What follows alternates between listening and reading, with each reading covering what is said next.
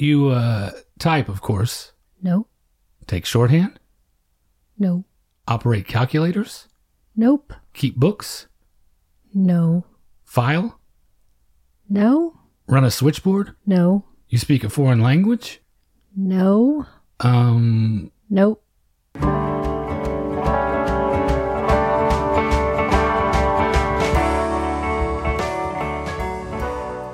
Welcome to the Magic Lantern Podcast, an ongoing informal discussion of the films we love and the things we love about them. I am Erica Long. And I am Cole Lane. Each episode of the Magic Lantern will be devoted to one film that we alternately select, and we will discuss why it is significant to us. We are at episode 68 this time, which is Erica's choice. Let's find out what she has in store for us. I teased this during the apartment episode, saying that I wanted to find another showcase for Shirley MacLaine. And so I've chosen Sweet Charity from 1969, directed by Bob Fosse, music and lyrics by Cy Coleman and Dorothy Fields, with a book by Neil Simon. It stars Shirley MacLaine, Chita Rivera, Paula Kelly, John McMartin, and memorable roles with Ricardo Montalban and Sammy Davis Jr. It's the story of a dance hall hostess who is looking to create a better life and love for herself. I was going to say, the subtitle to this is particularly important. It is The Adventures of a Girl Who Wanted to Be Loved. And just based on the Shirley MacLaine works that we have covered so far, this is a powerful universal theme, right? I can't say I relate. It was never a preoccupation for me this way, but a lot of people must feel this, and desperately so, for as often as we're running into it.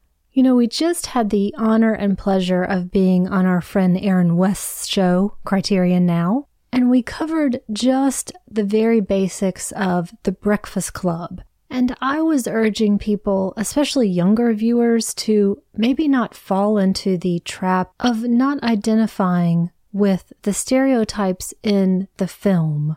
And I think this is one of the stereotypes that I fell into, which is it's all about finding someone who likes you as opposed to finding someone that you like. So I think in my younger years, unfortunately, I could relate to this.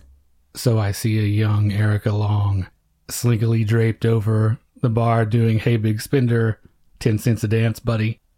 And then getting pushed into the lake. Well, speaking of Hey Big Spender, that's what we start with. We have an overture, which I love. I'm not huge on musicals, like I've mentioned before, but I particularly like overtures for some reason. They set the tone for me. They get me in the proper mood, I think, to approach the film. Plus, I get the music with no other distractions, at least a sampling of it. I found something that Bob Fosse said that I wanted to lead off with because I think that you, of all people, can really appreciate this. He said, the time to sing is when your emotional level is too high to just speak anymore, and the time to dance is when your emotions are just too strong to only sing about how you feel. So he's sort of laying down the ground rules for how his musicals work, at least? I think so, and I'm sure we'll have a lot to say about that, and I think I've got some of the criticisms both for and against that. Okay, I was wondering because I think I probably have a lot of stage-to-screen type questions for you as we go. Speaking of, to me, Bob Fosse establishes right away that we are watching a movie. We're not watching a theater production. Yes and no. Okay. I know we're freed from the proscenium style of shooting. We're not looking at a stage-bound opening sequence. But she is stagey to me in that look how irrepressible I am aiming for the balcony kind of way. So I definitely feel its stage roots. It doesn't start like a traditional film, certainly. It's interesting that you say stage roots because Shirley MacLaine did not originate the role. That was Gwen Verdon. I have a couple of really fun Gwen Verdon stories as we go, too. Excellent. I spent a lot of last night looking at tons of YouTube clips, which I'm going to put them all into the post. Gwen Verdon was, I think, not arguably, Bob Fosse's greatest muse. They were married at the time, and she helped to conceive of and create this story, as well as the choreography. So when you mention the stage roots for Shirley MacLaine, I'm wondering if you're thinking instead about maybe just her performance being a little bit more stagey or overacted potentially? That's what I mean. I have certain criticisms of this as well. It was not a 100% home run for me, but we'll talk about that stuff as we go. And I'll say it's not a 100% home run for me either. But I really enjoy the difficult parts of it. And I enjoy looking at it out of context especially, which I'm going to get to in just a second. Because Charity is the first thing that we see in our way into this world, I wanted to ask you right away, what do you think about her performance? You started to discuss it a little bit. I really want to know what you think about her voice.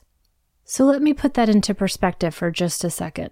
We meet Charity on her way to a big rendezvous with a total scumbag, we find. She's very irrepressible, and her first song comes right away, and that's My Personal Property.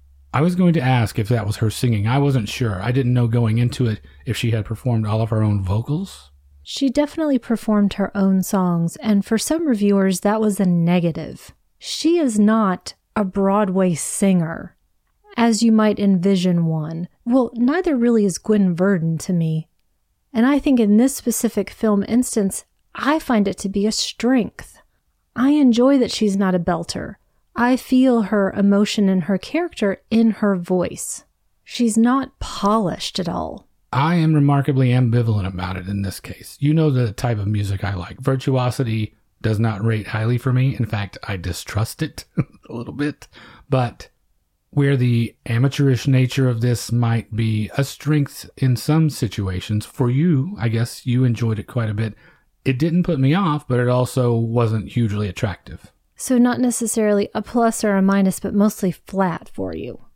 I just don't think it moved me in either direction. I respond to her as a performer in general. I think I like her quite a bit, her personality, and that is the real strength of her for me. But as a singer and dancer, it's not raw enough for it to be interesting, and it's not polished enough for it to be a knock 'em dead kid sort of thing.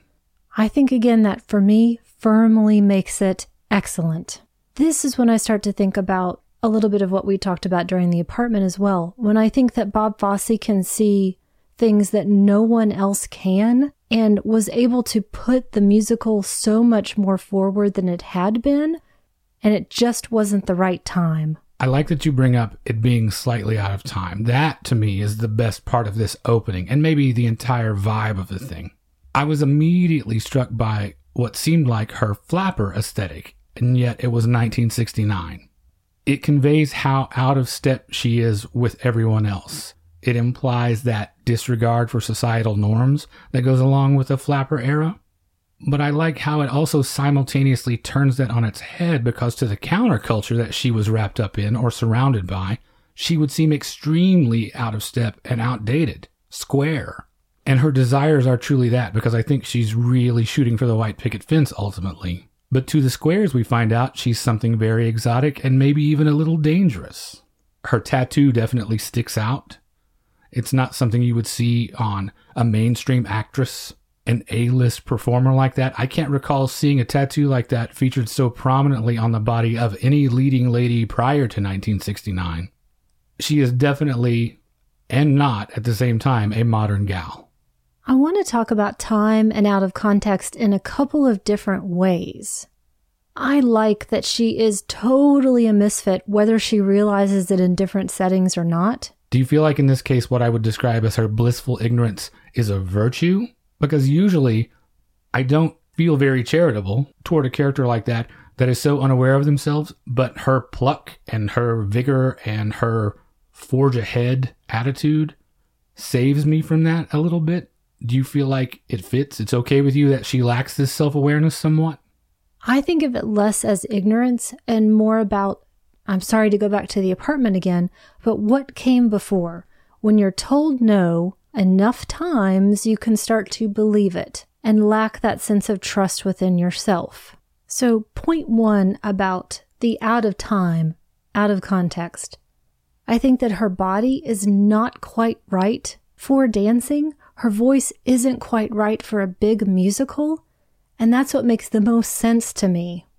When we talk about that counterculture that was all around, especially in 1969, We have the difference in when the musical was written and came out, which was 1966 to 1969.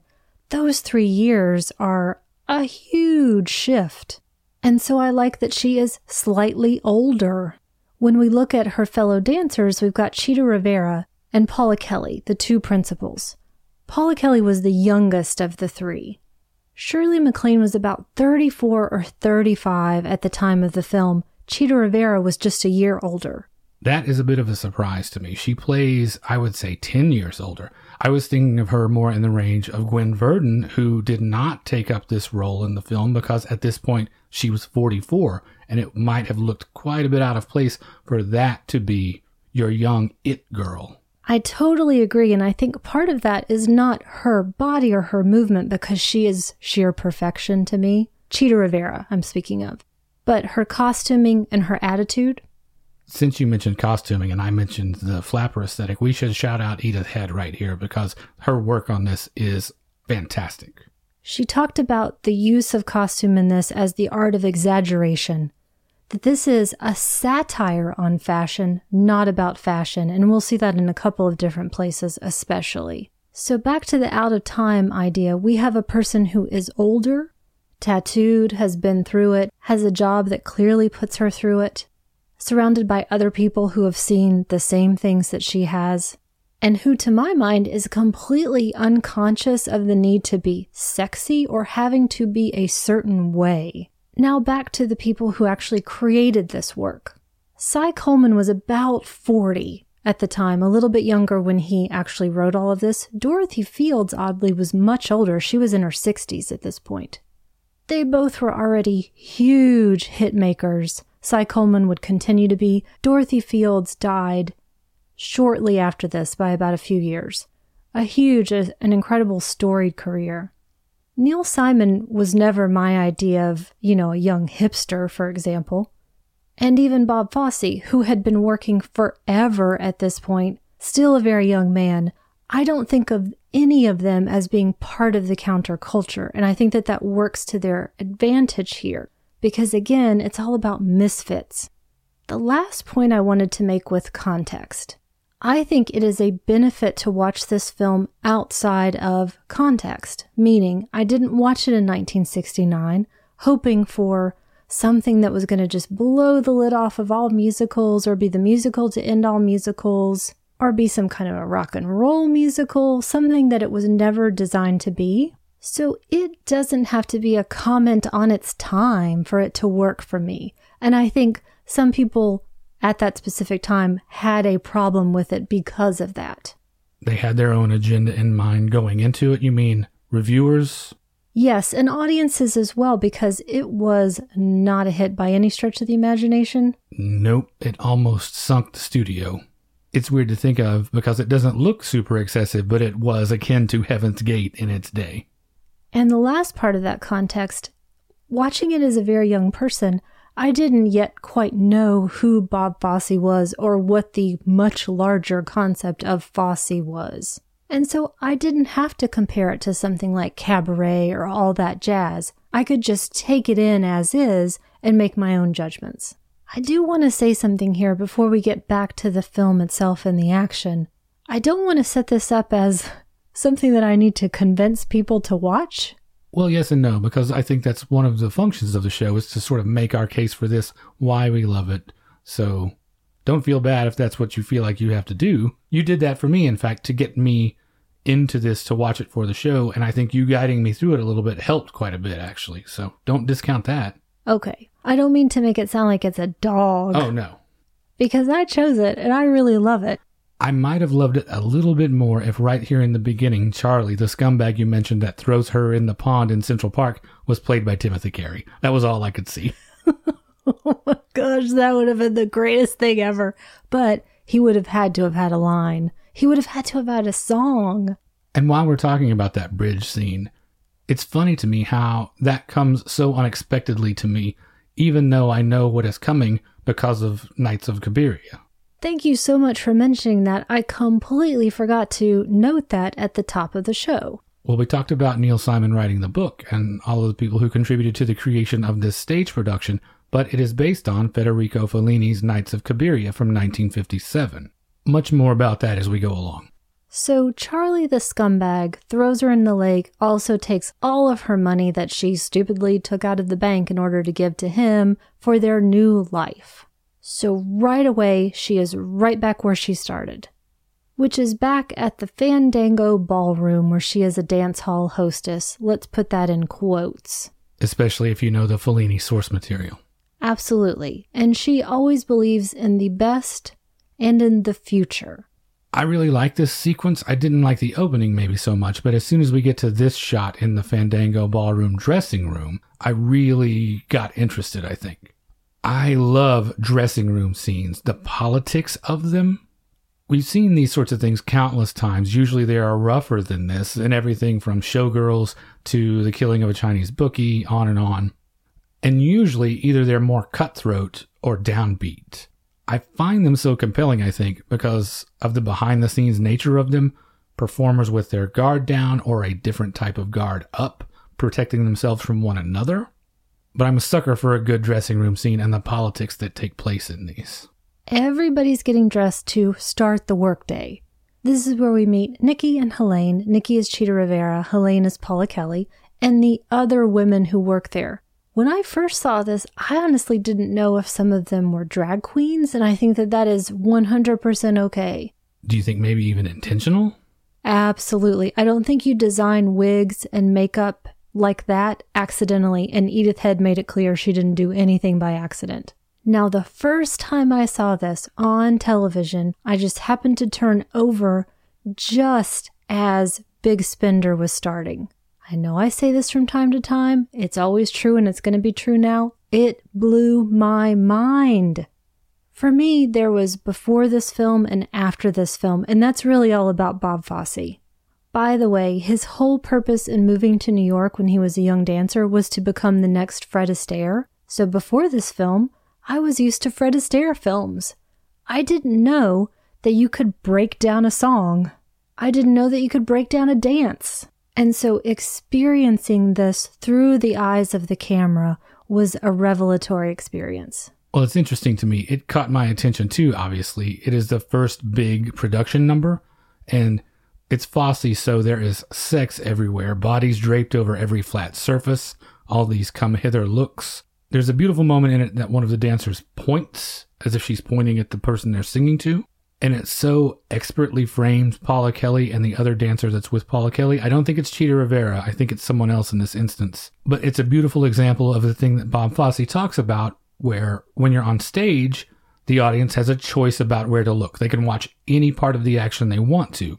On film, the camera is making that decision for them. And so you have to be very judicious about where you put it, what you show. Your editing process of these sequences has to be immaculate if you want them to have the impact you intend. And I think this is fantastic. I do think ultimately I did a disservice to you for this because we didn't watch it with all the lights out, right up against the TV at full volume, and then we didn't try to act out the dance as I had done. Should this be our opening scene instead? So really, going back to Out of Time and Out of Context, even though I grew up in the 70s and 80s and was seeing amazing people come on the scene and do really fantastic things with dance, this still opened up my world to what music and dance could be.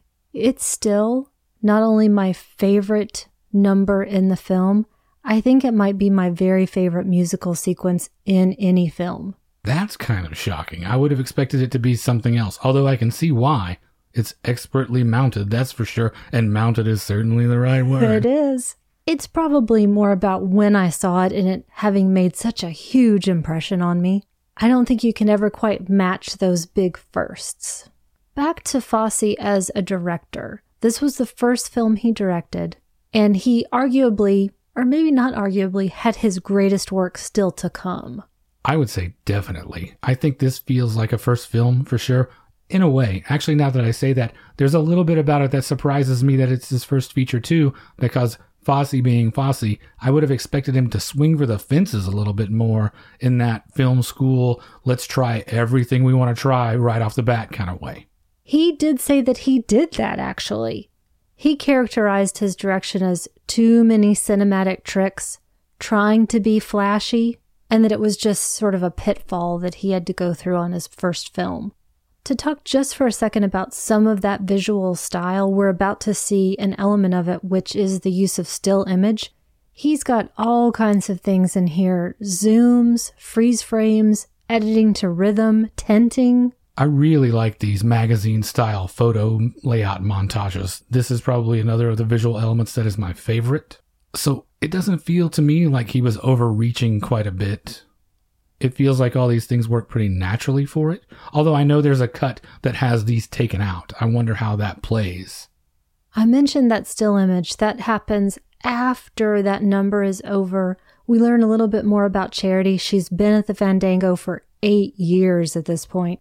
It starts to make me think a little bit about the age that she started there, as if Fran Kubelik lost her job as the elevator girl, went through a series of things that went nowhere, and ended up there. Funny that you say that, because I think it could play almost as a sequel to The Apartment. There are so many echoes of it in here. Of course, the looking for love in all the wrong places, the girl who's a born romantic, pivotal scenes in an elevator. It's like they're making intentional nods to it sometime, it feels like. So things didn't work out for her and CC Baxter, and this is where she ends up still lamenting the fact that she cannot just find a nice guy. The difference in this case being that staginess that I mentioned, whereas that plays as very pure in The Apartment. I keep waiting and waiting in this film for her to just drop that and look straight at me and be real for a minute. It does eventually happen, but not very much. I do still disagree to an extent, because I think she's being as real as she can, or as real as she will let herself be, for all of the times that she's been so hurt. Literally moments before. Maybe the thing that's between me and appreciating this as much as you is that thing I was saying about, I don't know that this plays to her strengths. I don't think of her as a musical performer, a singer-dancer. I don't think of her as a triple threat. I think of her as a character actor, which I think she thinks of herself of as well. The thing about that is when you say that, it has certain specific gender implications. People don't typically think of women as character actors, I think. If you say character actor, everybody thinks of, oh, that guy in that thing. But some of our favorite character actors are women. Thelma Ritter, Allison Janney, Ruby Dee, Agnes Moorehead, Colleen Dewhurst, Elsa Lanchester, your favorite Shirley Booth. I think of McLean definitely in that tradition and not as a musical performer. So I have a bias. I'm going to disagree a little bit again, and I think that goes back to context. What are you going to say? You don't love Shirley Booth? I do love Shirley Booth. I do love Shirley Booth. These bleeds? You're going to shove these bleeds on mine? Shirley MacLaine started out in musicals. That doesn't mean that's where she belongs. That's true, but she had to get through that in order to be seen as the character actor that she is. Okay. So I think that she can inhabit both places. But I think that's only because we saw her later work first and then worked backwards slightly. Good point. I might think of it differently if I went along that journey with her and evolved as she evolved. Everybody is totally free to disagree with me, so send me notes if you've got other examples. I would love to see them, because I would love to talk about Shirley MacLaine all the time. Back to the action. Another night is over, and she's on her way home, and she happens to run into the Vittorio Vidal. Played by the Ricardo Montalban. Boy, you got that right. Between him and Charlie in the opening sequence, there sure are a lot of, quote, Italians, unquote, in this film. Is that a Fellini connection, do you think? That's from the original production as well. I don't know if that's tied back to Fellini. I guess that's the idea of, as she says, boy, this sure is a foreign film, that our idea of the height of romance being Italian actors at the time. It might serve to undo it a little bit for me, I think, because it makes me think of Fellini in particular, and to directly compare the two. Sweet Charity, to me at least, is hamstrung by the expectations and conventions of the musical genre compared to Cabiria. Cabiria's strength is in these small, close-up moments of pathos. The scene where she's embarrassed at the magic show, the long walk of the finale. Have you seen it? I can't remember. I haven't. Those moments, I guess, are easier to pull off when you're 20 feet tall on a movie screen and, like I said, not having to project to the balcony. But it also certainly gives it style for miles, like you were saying. I learned years ago that Sweet Charity was based on it, and then I have been putting off watching it because I wasn't sure I was emotionally ready for it yet. It's a tough one. It will certainly tug at your heartstrings. Right now, though, Charity can't believe her luck that she has happened into this amazing actor who has walked out from a restaurant in the middle of a fight with his girlfriend, gets into his limo, and then demands that Charity gets in with him. They're really immediately buddies. Again, I think about that idea of not forcing sexiness on us, at least in her role. Interesting that you say that, because yes, I was noticing that too. Sex is all on stage. The dancers in the fandango, the dancers in the club that they go to, but it doesn't occur in these moments of what I could best describe as courtship, I guess. So is he saying sex is a strictly performative thing, specifically for display? According to many accounts, sex was the single biggest focus of Fosse's non-working life. He had a golden year that he referred to, in which he reportedly had sex with 1,000 women. Wow. So it had to work its way into the fabric of his productions, but you're right, it's odd that it doesn't occur in these moments that typically would be seductive. It only happens in the context of people performing, at least in this movie. Because to me, Charity is an afterthought. She's a nobody. She gets smushed in the door, practically. Nobody notices her. What did they even do to have a sexy good time at the theater before Bob Fosse came along? Absolutely no idea. Was it the display of ankle? I have some titles for you. Hang on to your hat. These are kind of hot. From the storied history of the theater. Uh-oh. Are we going to get song titles here? No, these are show titles. So this is the kind of thing that you had prior to Bob Fosse. The Pretty Druidess. Oh my goodness. Clorinda, The Origin of the Cakewalk. Wait a second. The Quaker Girl. Oh. Oh, my dear, with an exclamation point. Okay, full disclosure, these are all from the turn of the 19th century, but my point stands. Okay. Although, by the time you get to 1914, you do have the musical review Nuts and Wine, and it's probably pretty hard to keep them down on the farm once they've seen Nuts and Wine. Yikes. Thank goodness Bob Fosse came around to show us what's what. So Vittorio takes her to this fancy nightclub. This next big number is The Rich Man's Frug. We have the appearance of our first genuine triple threat here, Ben Vereen. That is Mr. Ben Vereen, amazing. We're going to see him again in another performance. You mentioned that Edith Head thought of this as an exaggeration. She approached it like a satire, right? And I wonder how much Fosse did as well, because any minute here in this sequence, I keep waiting for Goldie Hawn to pop out of the floor and tell a joke. Oh my gosh, I almost want to tell you one of the links I'm going to use in the post, but I'll save it. Okay. It's very true. She did approach it as a satire. She said it wasn't fashion, it was satire of fashion. And yet, in the extreme Edith Head way, there is so much detail at work here. Every single person has their own hairstyle, hat, makeup, detail in jewelry, in drawings on their bodies that we don't even get to see in close-up, their own costume as well that is all completely different from every other costume. Is this satire slightly at Charity's expense? Is it, you think, Edith Head trying to put across what Charity thinks of as glamorous? I took it more, even if it's misplaced, as a satire on the people themselves at the nightclub, about the ostentatiousness, about the ultra-modern aspect of it, and yet everything she makes is so functional. I think maybe even the satire gets a little bit lost. It's hard to pick up if you're making fun of everything when you make it look so damn good. This is a huge number here, The Rich Man's Frug. It's really amazing to see all of those dancers at work and the full fruition of that Fosse choreography. And then in that misfit fashion, Vittorio invites her to dance, and that big dance is ruined by her stepping on him. So now it's back to his place, And again, she is the afterthought. She's treated almost like a dog because he literally snaps for her and she's delighted by it.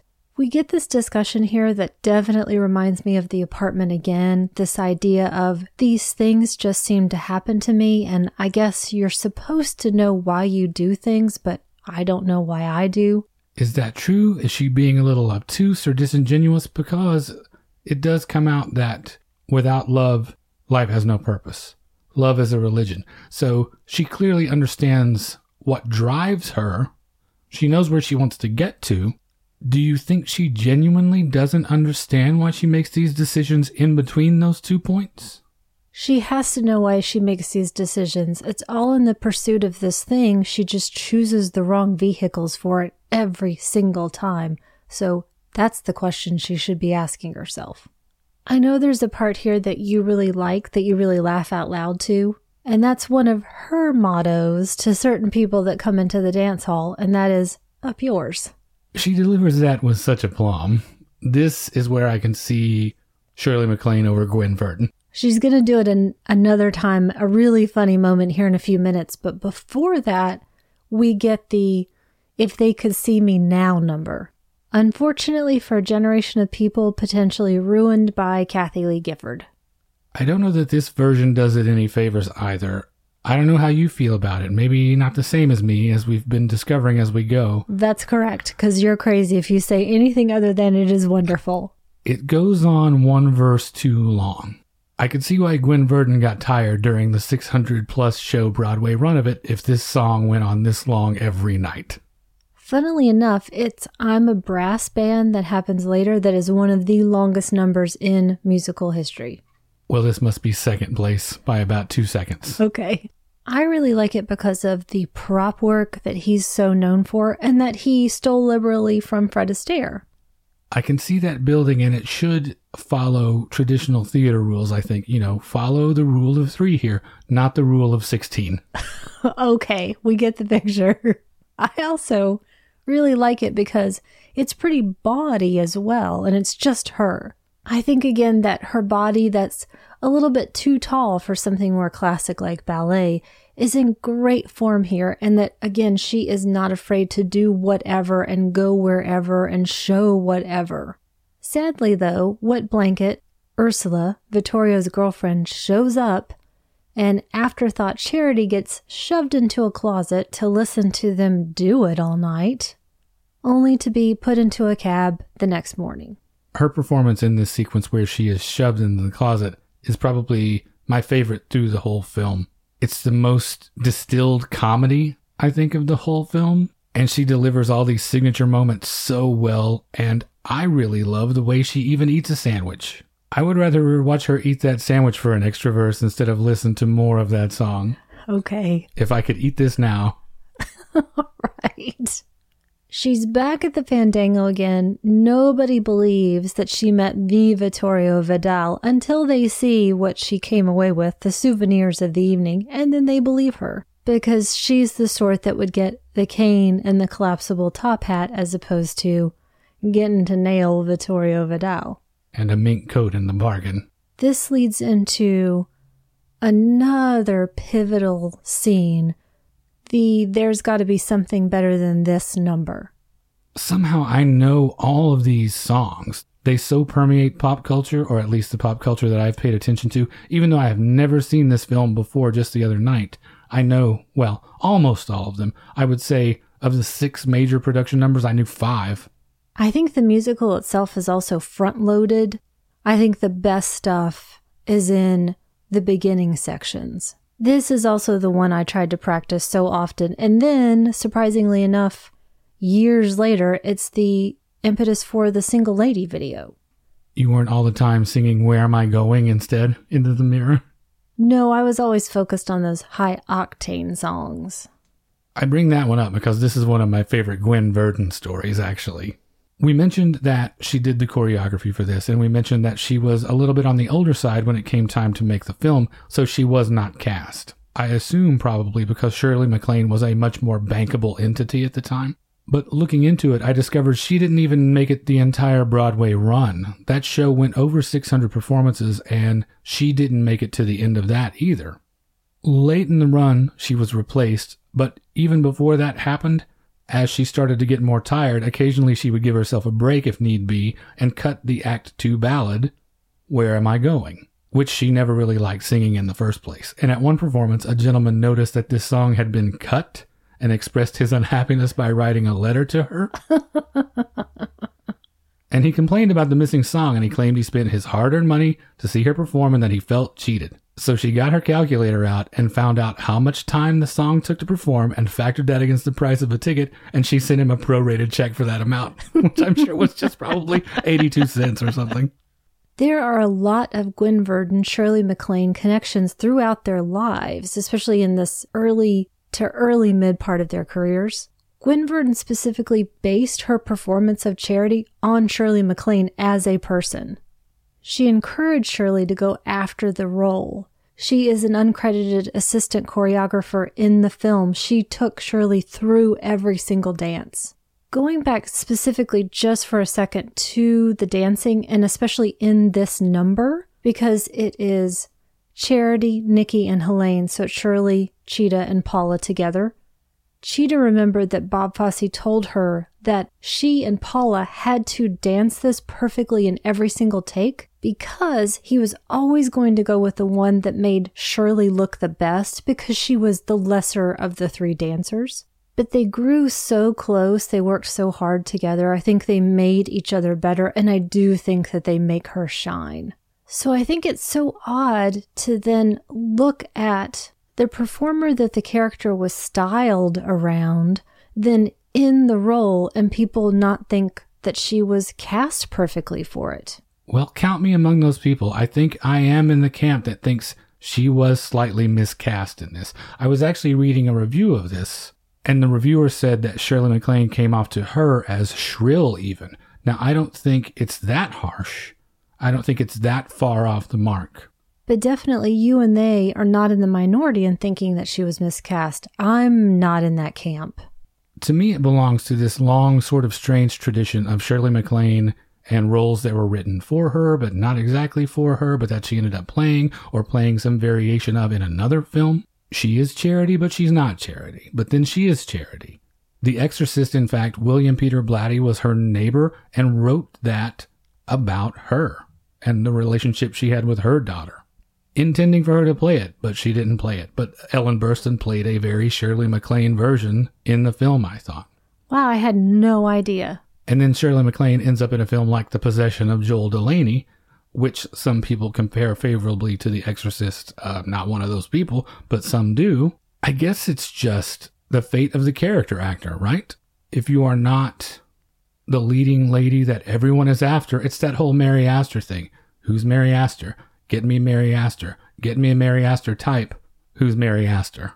I wonder as well if it's this idea that I think a little bit more about in kind of yesteryear, put that in quotation marks, that you have someone who is a personality and then you try to capture that on film. It doesn't quite work all the time. Which is odd because you can capture it so well in The Apartment and then try to transfer almost the same thing here. And for me, it doesn't work quite as well because you're dealing with, in this scene, for instance, you're dealing with these low expectations when they're singing about these jobs that they want. And she's the girl who cried wolf, but they love her anyway. And they're all beat up broads that no one cares about. And then we segue to the employment agency in the scene that we did for our opening sequence. And we're still talking about the limited options available for women at the time. And how even though we had such a cultural revolution that you mentioned from 1966 to 1969, the decade between The Apartment and this wasn't a lot of movement forward, it seems like, in retrospect, when you see this character behaving so similarly, worried about all the same things, making as little progress. So the modest ambitions play well one way, but when you try to amplify them and, like Fosse says, sing them when you have no other alternative, maybe for me it just doesn't work as well. Or maybe it's just a personality thing for me, because I definitely like depressed Charity better than chipper Charity. Do you feel like it's just more real? There's no amplification happening that comes off as false for you? I don't think you need it. I think the artifice gets in the way. I want it delivered straight to me with no frills. I would rather she just sit down and tell it to me than sing it to me. So I guess I picked the wrong thing in choosing a musical of this. No, not at all. It's definitely fun to watch, and there's a ton in it that I enjoy. Like I said, I know all those songs. I love the Fellini source material, and it's interesting to see which way they went with it. So I wouldn't say at all that it was a waste. It's not something I might go back to, and I definitely enjoy Bob Fosse a lot. So it's valuable to me to view it as a step in his evolution. It's just not ever going to be my favorite. Gotcha. You don't want to choose the 3-hour stage version of this in one set in German with no subtitles, for example. Did they just expand if they could see me now to fill up that extra half an hour? You're the worst. I only just thought of this now during this discussion. I'm thinking about that personality versus artist versus role. And I think that she's wonderful in this. I think then when you go to something like Cabaret, you have Liza Minnelli in a perfect role, a perfect capturing of an artist and what they can do. And then to something like All That Jazz, I think that Roy Scheider is an example of not quite the right casting, but a truly great actor. Here's where I'm going to say you're crazy, because he nails that thing. And like you were saying about this, maybe I think one of the huge advantages of that one is who in the world ever thought he would do that? Who thought Roy Scheider had that in him? I certainly didn't before I saw it, but I am a believer coming out of it. I think it's too distracting for me to watch him, for example, use the cane to make time and start a step, but you never see him finish it because he's not capable of finishing it, knowing that I'm supposed to be watching Fosse. Well, it's not like he can hunt sharks. Okay. It's nowhere in the script. So ends Point Counterpoint with Erica and John Sununu. Johnson. That's a little throwback That's for you. a nice bull.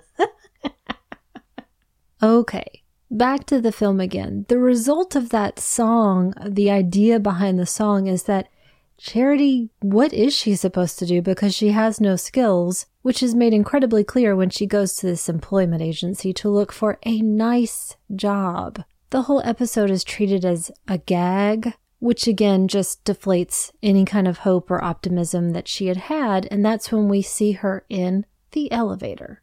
This is 3 films in a row for us with her with significant elevator scenes. I mentioned The Possession of Joel Delaney as the third one. It's just one of those fun things that comes out when you watch film after film after film. You see these coincidental themes and motifs start to develop. But this elevator ride brings us back to another one of those apartment parallels and that whole "why don't I fall in love with a nice guy" bit. And whereas in the apartment I ask, yeah, why don't you? Here, I'm saying don't. I've learned something in the ensuing 9 years between the apartment and here. She does fall in love with a nice guy, and it does not feel right because he is boring. Don't settle for less. That's John McMartin as Oscar. Oh, here is another crazy little odd parallel. IAL Diamond actually did the first version of the script. Did he go heavier on the prostitution metaphor, or... I'm guessing there was probably some undercurrents in there, more so than ended up in this. Another take in the favor of Nights of Cabiria to me, because that film pulls no punches when it comes to her occupation. But American audiences had to be reading between the lines, right?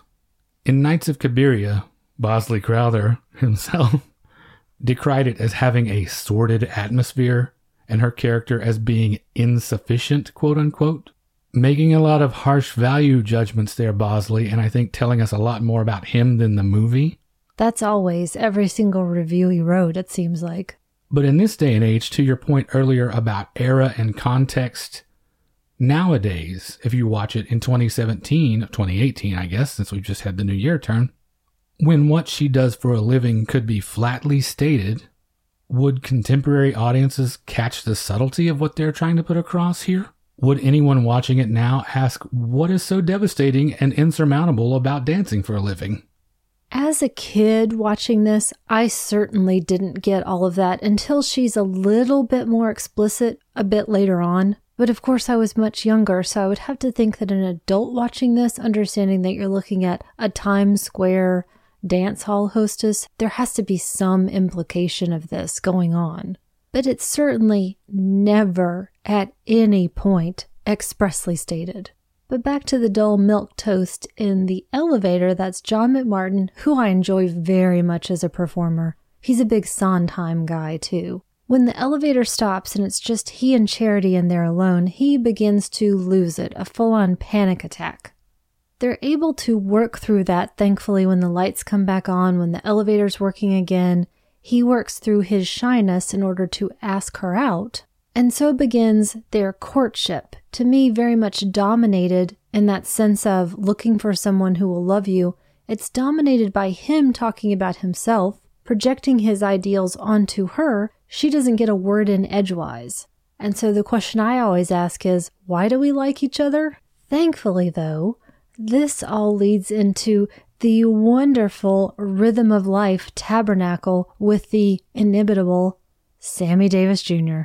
Yet another triple threat. I'm sorry, but triple is not enough. This guy had to have been, what's 10? What's 20? He's a dodecahedra threat. He's a Googleplex threat.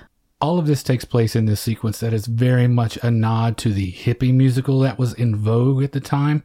There are elements of Hair, Godspell, Jesus Christ Superstar, all of that going on here. We have Ben Vereen again, very closely aligned to Pippin. And there is a specific reference to pot. The word is actually said out loud. You think that had them clutching their pearls on the Great White Way? I don't know. Or was everybody just trying to go the I love you Alice B. Toklas route and get in on it somehow? At any rate, it is super cool. What can't Sammy Davis Jr. do? I just want to hang out with that guy. That is exactly what I was going to say. I don't think I know any performer more in the whole wide world that my every response to whatever I see him do is, man, I just want to hang out with that dude. He's just so dang cool without any effort whatsoever. I was also really surprised to see how masterfully he uses the Fosse movements as well. Though as I'm saying it, why would I be surprised? Charity and Oscar have a big number here where they're essentially falling in love and getting engaged. She still has not told him exactly what she does, and has gone along with the story that he's told himself that she works in a bank or some other normal, respectable job. Charity makes the decision finally that she's going to come clean and tell him who she is, what she is. It's the middle of the night. He's still in his bathrobe when she calls him to meet him and insists that they basically talk back to back so that he can't see her face as she's trying to reveal in this very explicit language that I'm this dance hall hostess, I get paid to dance, and sometimes with some men, ... He says that he already knows and insists that she still marry him.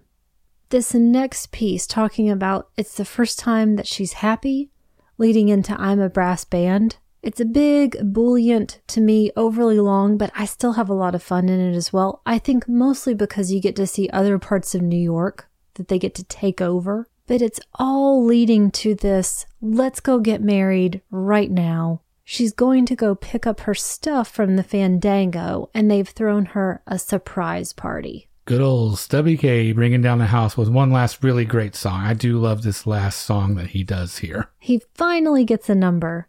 I would have also been fine if it had been Sit Down, You're Rockin' the Boat, but oh well. The one thing that upset me in this section, they are going to ruin a perfectly good $17 cake with all that confetti. You need to lay off that. They are.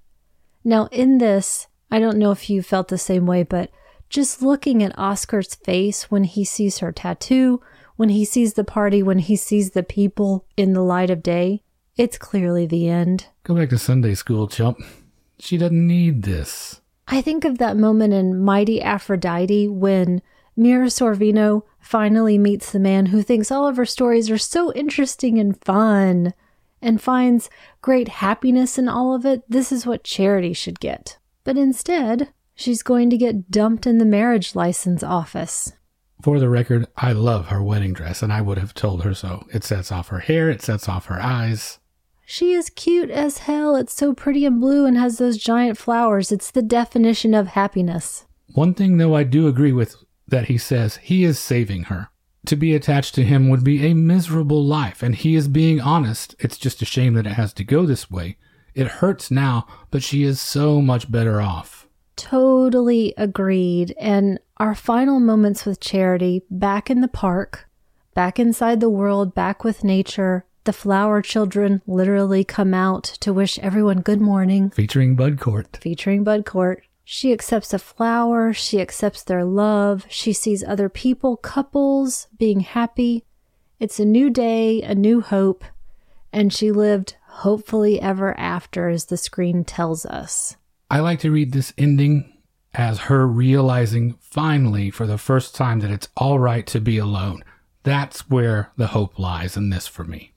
There is an alternate ending. Well, I'm glad they didn't go that way because she needs to learn it's okay to be just herself. I'm also so glad they didn't go with it because it would have underscored and I think continued on this terrible stereotype of it doesn't matter if you like someone as long as they like you.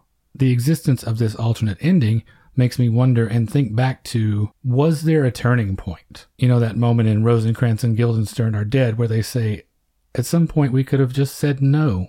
Is the visit to the dance hall that point? Does it go differently if they don't make that trip? Because I think the alternate ending is what plays out if they don't go there, but it just goes badly later, right? After they're married, when it's more difficult and complicated to extricate themselves from it, so they stay. Talk about a dark musical if it goes that way. To me, that alternative ending makes this much darker. I think that's true. Maybe I'm thinking about a little too much Neil Simon, but if it doesn't go wrong there, it goes wrong at Niagara Falls that night when they're in their honeymoon suite.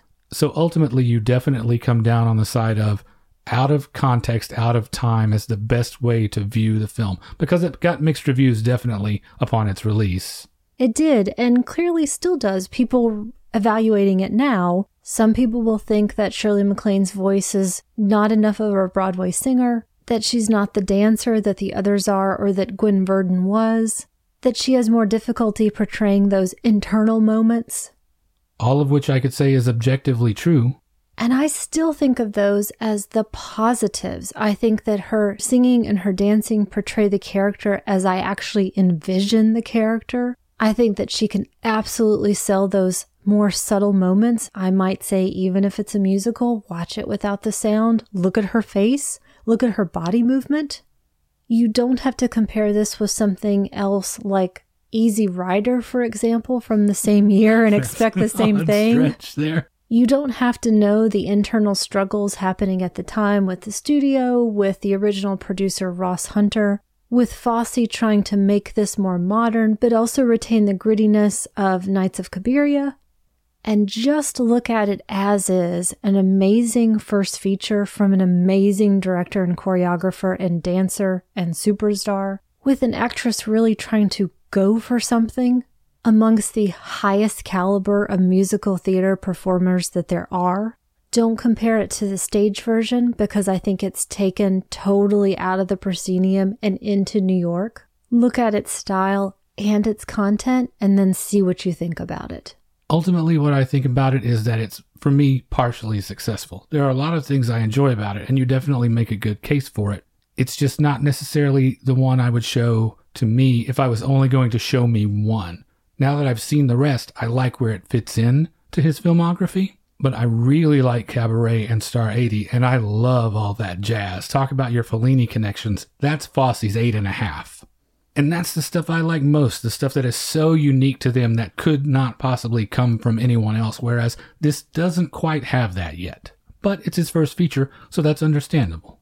I like this idea that just seems to be happening lately. We talked about it in The Apartment with looking at 3 pivotal Jack Lemmon performances. We've now seen 3 different Shirley MacLaine performances in a row. Think about that Fosse filmography as well. Watch these things together and see how they compare or don't compare, how you might rank them, whether or not you can view them singularly or not. I think it's a fun way to go to get the most out of these film-going experiences. Well, speaking of that connection to Fellini and 8.5 and source material, I am just going to stick with recommending Nights of Cabiria. from 1957, directed by Federico Fellini. For all of you that love Sweet Charity that haven't seen it, you should check it out. It stars his long-suffering wife, Giulietta Messina, and is about a prostitute in Rome searching in vain for true love. When we were on Criterion Now with Aaron, we talked about how Ingmar Bergman is one of those gateway directors to international films, and Fellini is as well. And this is a pivotal point in his career. La Strada was my first experience with him, and that is more in the Italian neorealism school. And later he would become the idiosyncratic Fellini that we think of now with 8½. This film is the bridge between those two places. Like Charity, Cabiria is a woman out of step with her surroundings, particularly because her optimism and faith in human nature is such a force. And Giulietta Messina is Fellini's ace in the hole here. She will break your heart in 10,000 ways.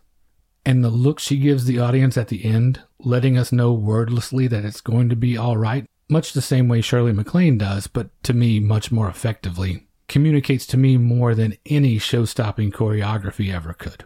And just as a last parting shot of Fosse's take on it, Fellini said, quote, "My name is on the credits, but I disagreed with Bob Fosse's way of doing it on so many points. I prefer that the film be regarded as his creation." Discreetly trashing it, basically. But this is not to trash Charity on my part. I like Charity. I just love Cabiria. What about you? This was another happy accident that I didn't set out to watch this thinking that it was going to become my recommendation for Sweet Charity, and then as I watched it, I couldn't have picked anything else. And that is La Danse, the Paris Opera Ballet from 2009, the documentary by Frederick Wiseman. You might watch this and think, this has no real correlation to the story. It was a million small moments that made me think this was so inextricably linked in my mind. At one point, the artistic director, I believe, makes the comment that the dancer is both the racehorse and its jockey. There are a lot of discussions about age and retirement. At one point, one of the aging dancers, and by aging I mean maybe she's 30 years old, asks not to be considered for a role because she is finding at this point that jumps and points is too difficult for her. It's very clearly stated that the retirement age generally for dancers is 40 years old. That's the cutoff. You're done. So I couldn't help but think about Charity and her friends and where you end up.